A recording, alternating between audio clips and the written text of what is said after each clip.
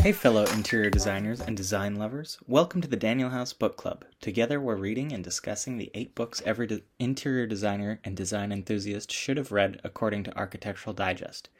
This is our second episode focused on Elsie de Wolf's book, The House in Good Taste. Today we're looking at her chapters called The Little House of Many Mirrors, The Treatment of Walls, and the Effective Use of Color. For a complete reading schedule, visit our website danielhouse.club and click on the Club Bulletin tab. While you're there, consider becoming a member. Daniel House is a powerful tool that helps interior designers do more of what they love and less of what they hate. I'm the club's Chief Creative Officer, Peter Spalding, and I'll be your host. You'll remember from last week, I'm going to be crediting both Elsie de Wolf and her ghostwriter, Ruby Ross Wood, as we go. I think in some sense, all designers can see themselves in Elsie de Wolf.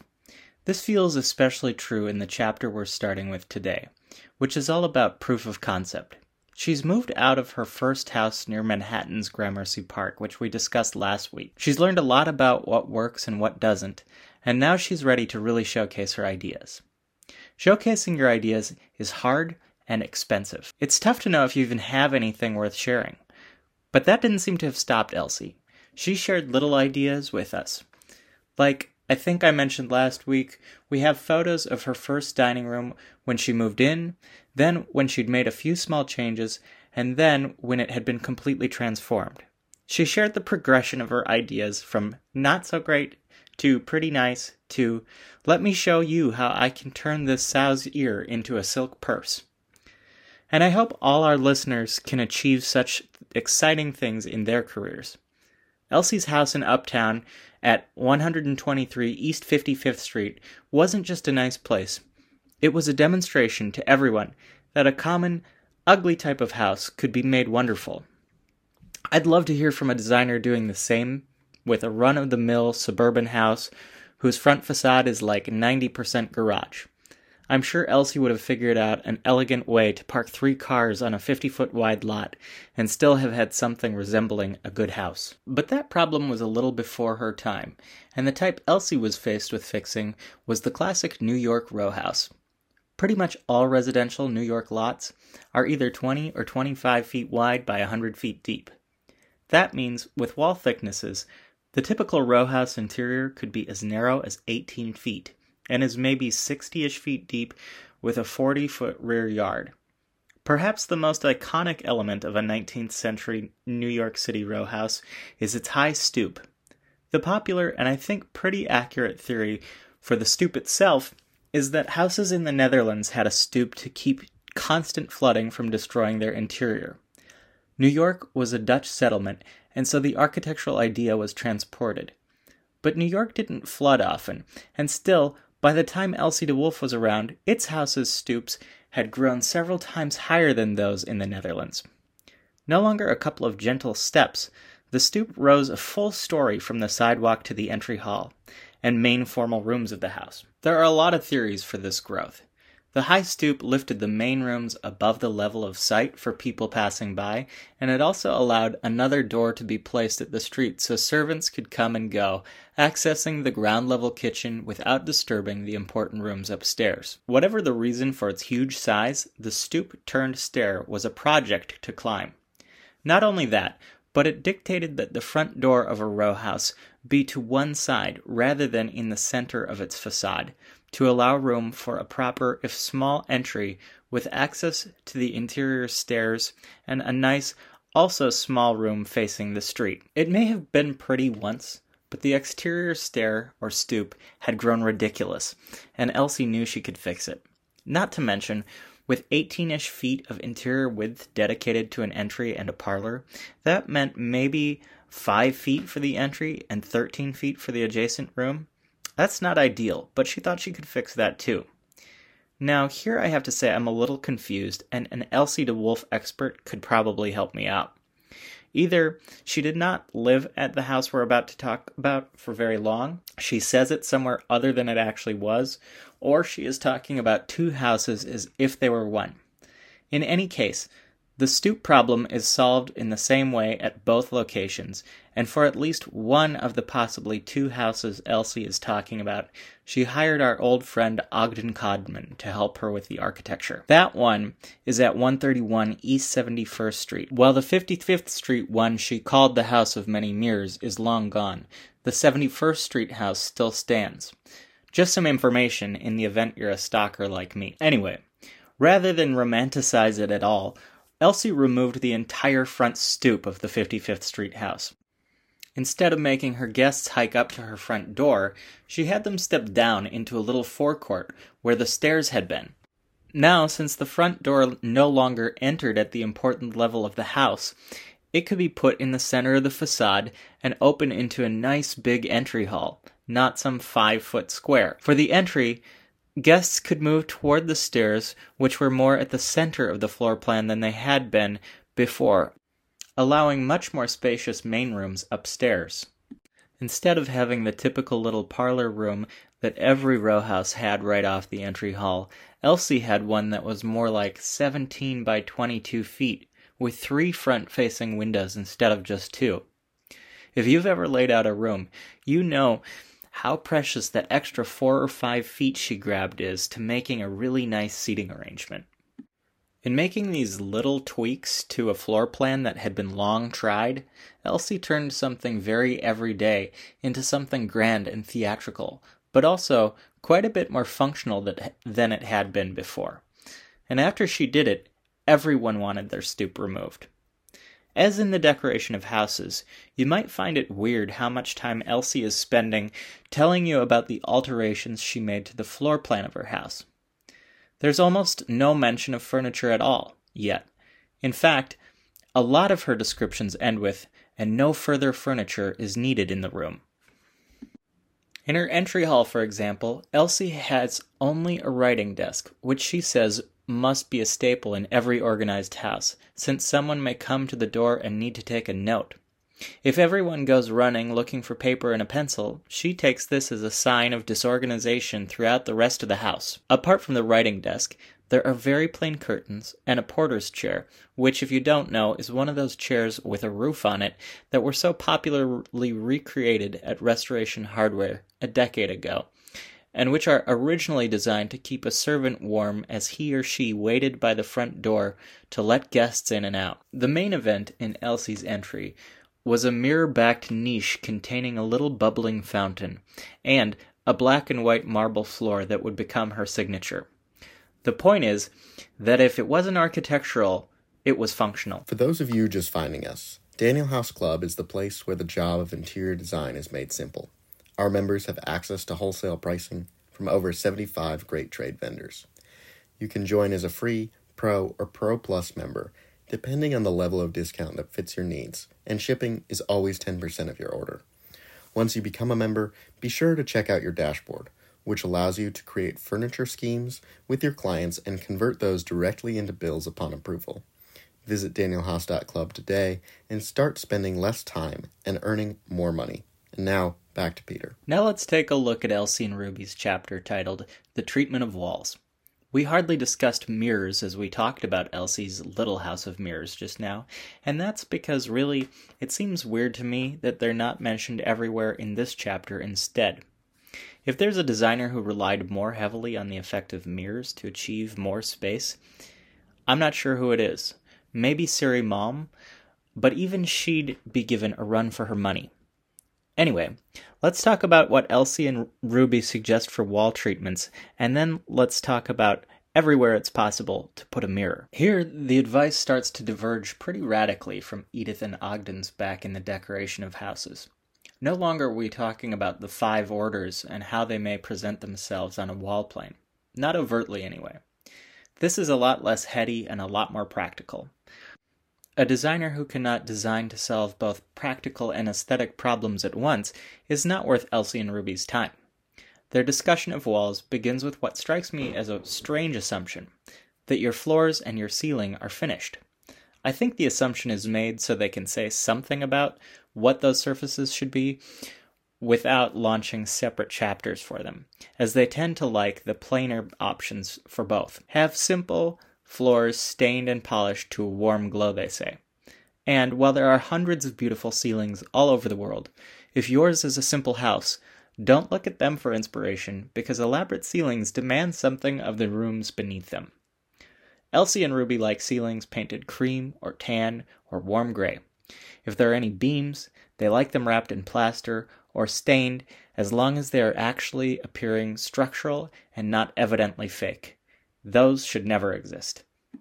Once you ensure the horizontal surfaces are simple and clean, you can begin thinking about the walls. The most beautiful, in our author's opinion, is the plainly painted wall broken into panels by narrow moldings. They work in any setting, but unfortunately require really talented painters and plasterers to execute. To interject, this is one of my own favorite wall treatments too, and it looks amazing when you pay the painter with your arm and your leg and all your client's limbs too. And it looks like absolute garbage if you go with a budget painter. In my own house, I've done a lot of the painting myself, and I practically have to close my eyes to enjoy any of the rooms. Get your clients the best painter they can possibly afford. Almost no other investment will go as far. If they cannot afford a great painter, then Elsie and Ruby say it's time to look at fabric and paper. Here's Elsie and Ruby's advice to their reader, and I think it will be really helpful to communicate to your clients as well. Don't pick your papers and fabrics like you pick your clothes. You may buy clothes just because you like them, but you never wear them all at once. In your home, you will see all of your papers and colors and fabrics together all the time, so the criteria has to be more than just, oh, how pretty. Get samples of everything and take it all home and live with it for a while. Test it all out in different light, mull it over. Try other stuff. This is getting harder and harder to do as less and less is available to touch and feel in a store. You can order samples, but places where you can browse for a few hours and find things you might never order if you just saw a picture online are becoming almost non-existent. You have to order a sample of everything. And not just to see, but to help you think. I love how Elsie and Ruby make the fact that you'll likely change your mind at least 12 times seem like it's part of the art. Actually, not seem. It is part of the art. This mulling helps you identify new possible relationships you had not first imagined. And with each change, your ideas get stronger and stronger. This is hard for most clients to understand. And to some extent, I think that you really can't include them on all the mulling. You have to mull down to maybe 2 or 3 possible routes, and then bring them into the world you're seeing. I read somewhere that Sister Parish never took a client to a store just to browse. If she brought them, she'd already been in, set aside exactly the thing she wanted them to see, and went straight for that. I find that most often this mulling is the thing I'm paid to have done before I bring the client alongside for the ride. Elsie's readers weren't necessarily going to hire her, so a lot of them would have to mull themselves. This next part is something I always think I should consider a little more carefully. But as I started to test it against the projects I've done, I thought to myself, maybe some people just intuit this and are inclined to pick the right color without too much thought. Elsie and Ruby pretty much insist that rooms with southern exposure, aka lots of light, should be in cool, dull tones, and rooms with northern exposure, aka no direct light, are in warm, lively tones. That is much better said than I could have mustered myself. But if I think about my own house, I have an enormous north-facing window in my living room, which I've painted sunshine yellow and trimmed with a very dark chocolate color called espresso beans. It's never sunny, but it feels cozy and welcoming all the time.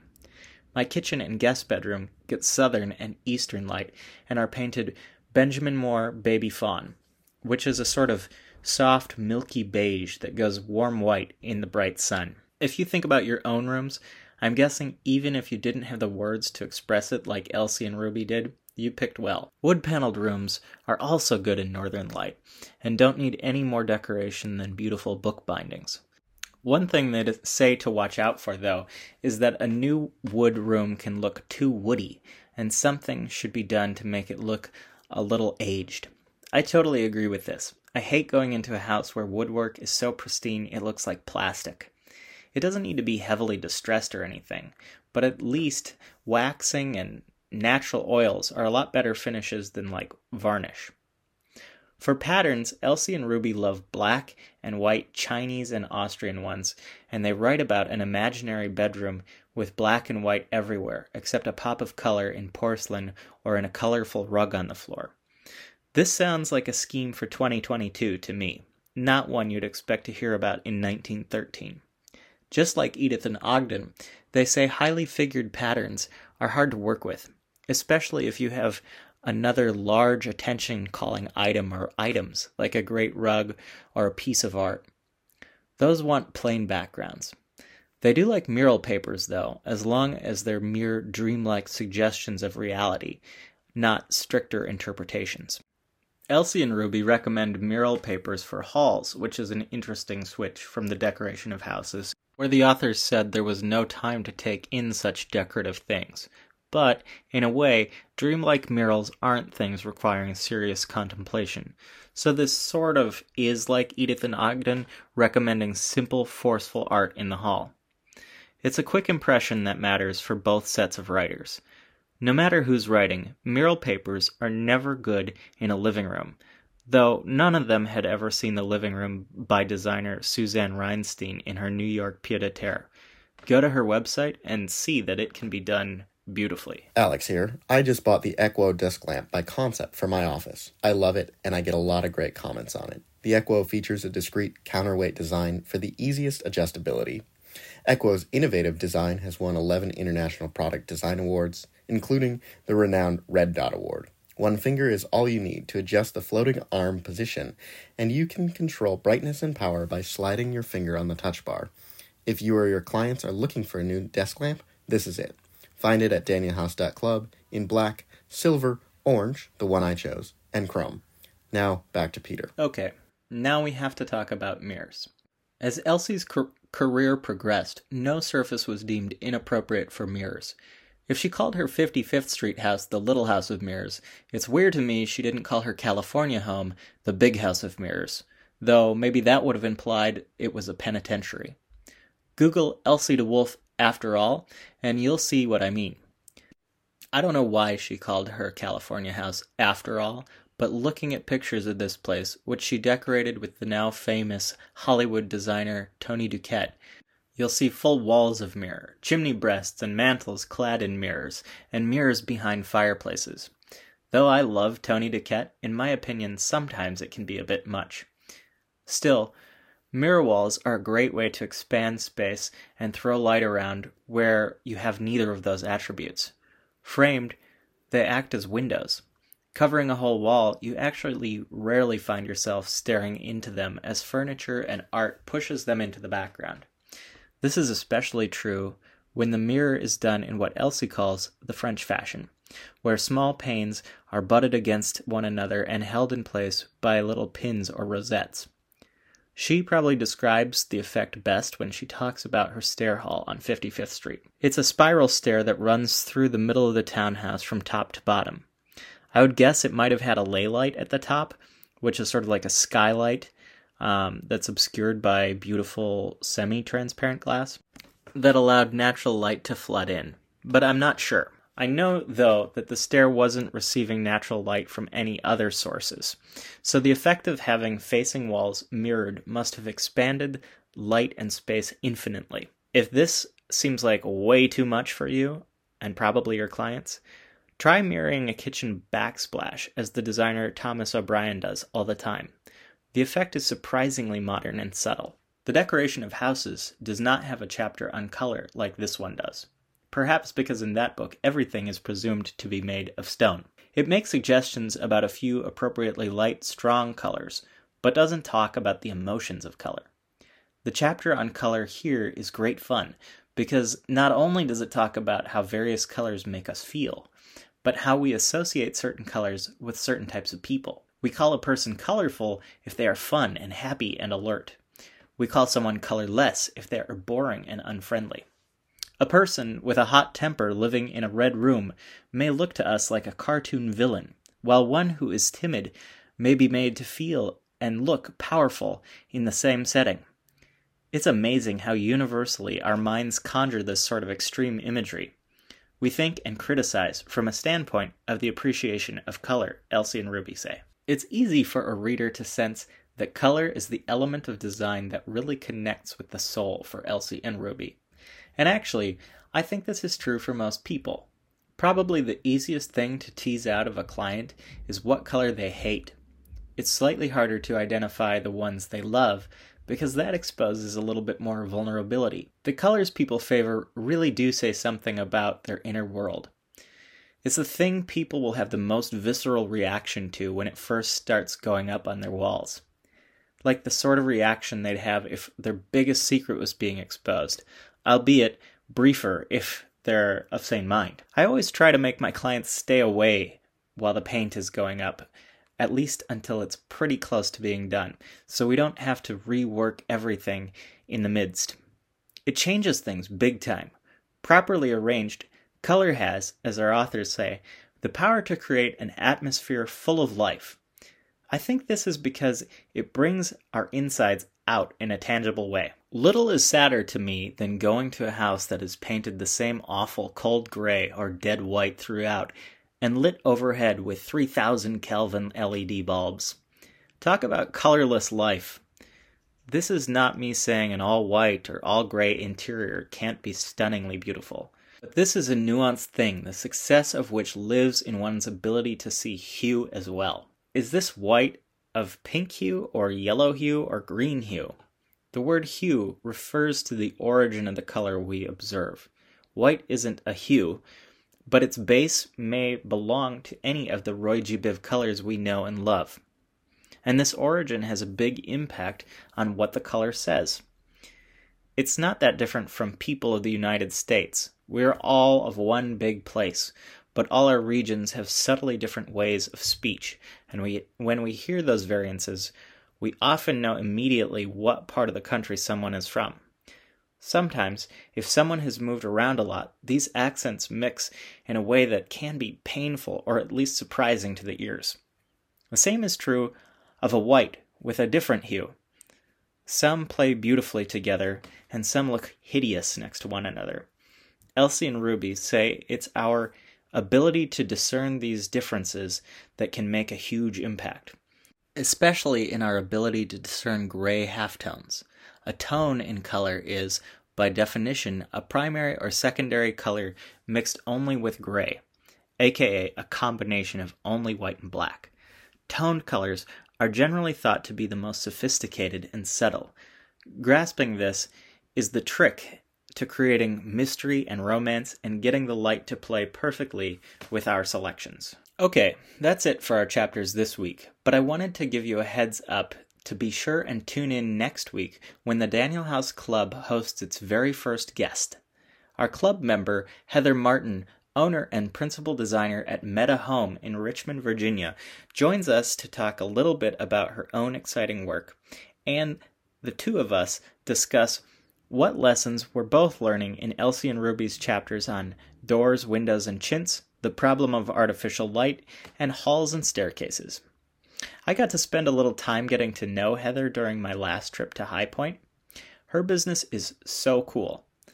While she takes design projects in the traditional method, she also designs and operates her own short-term rentals and takes on short-term rental clients looking to make their places feel really special for their guests. Heather puts together whole schemes and helps these clients keep their properties fresh year after year by stocking them with new linens, towels, pillows, comfy mattresses, and all the things you expect during a great stay away from home. Her payment is a percentage of the income from the properties she's outfitted. She's the only designer I know who's collecting design royalties on the spaces she's done. Even without Elsie DeWolf's finances, Heather's figured out a way to prove her ideas and make them profitable. I'm so excited to talk with her on the chapter about chintz in particular, as she is a designer who does not shy away from pattern. I can't wait for you to meet Heather, so join us next week. We hope you've enjoyed this episode of the Daniel House Book Club. Again, please visit danielhouse.club and click on the Club Bulletin tab for a complete schedule of this season's readings. While you're there, consider becoming a club member. Apart from all the benefits you've already heard about, our members now also receive our quarterly print catalog, which features selected member projects, seasonal product curations, articles on managing a design business, and much more. Become a member and watch your design business thrive.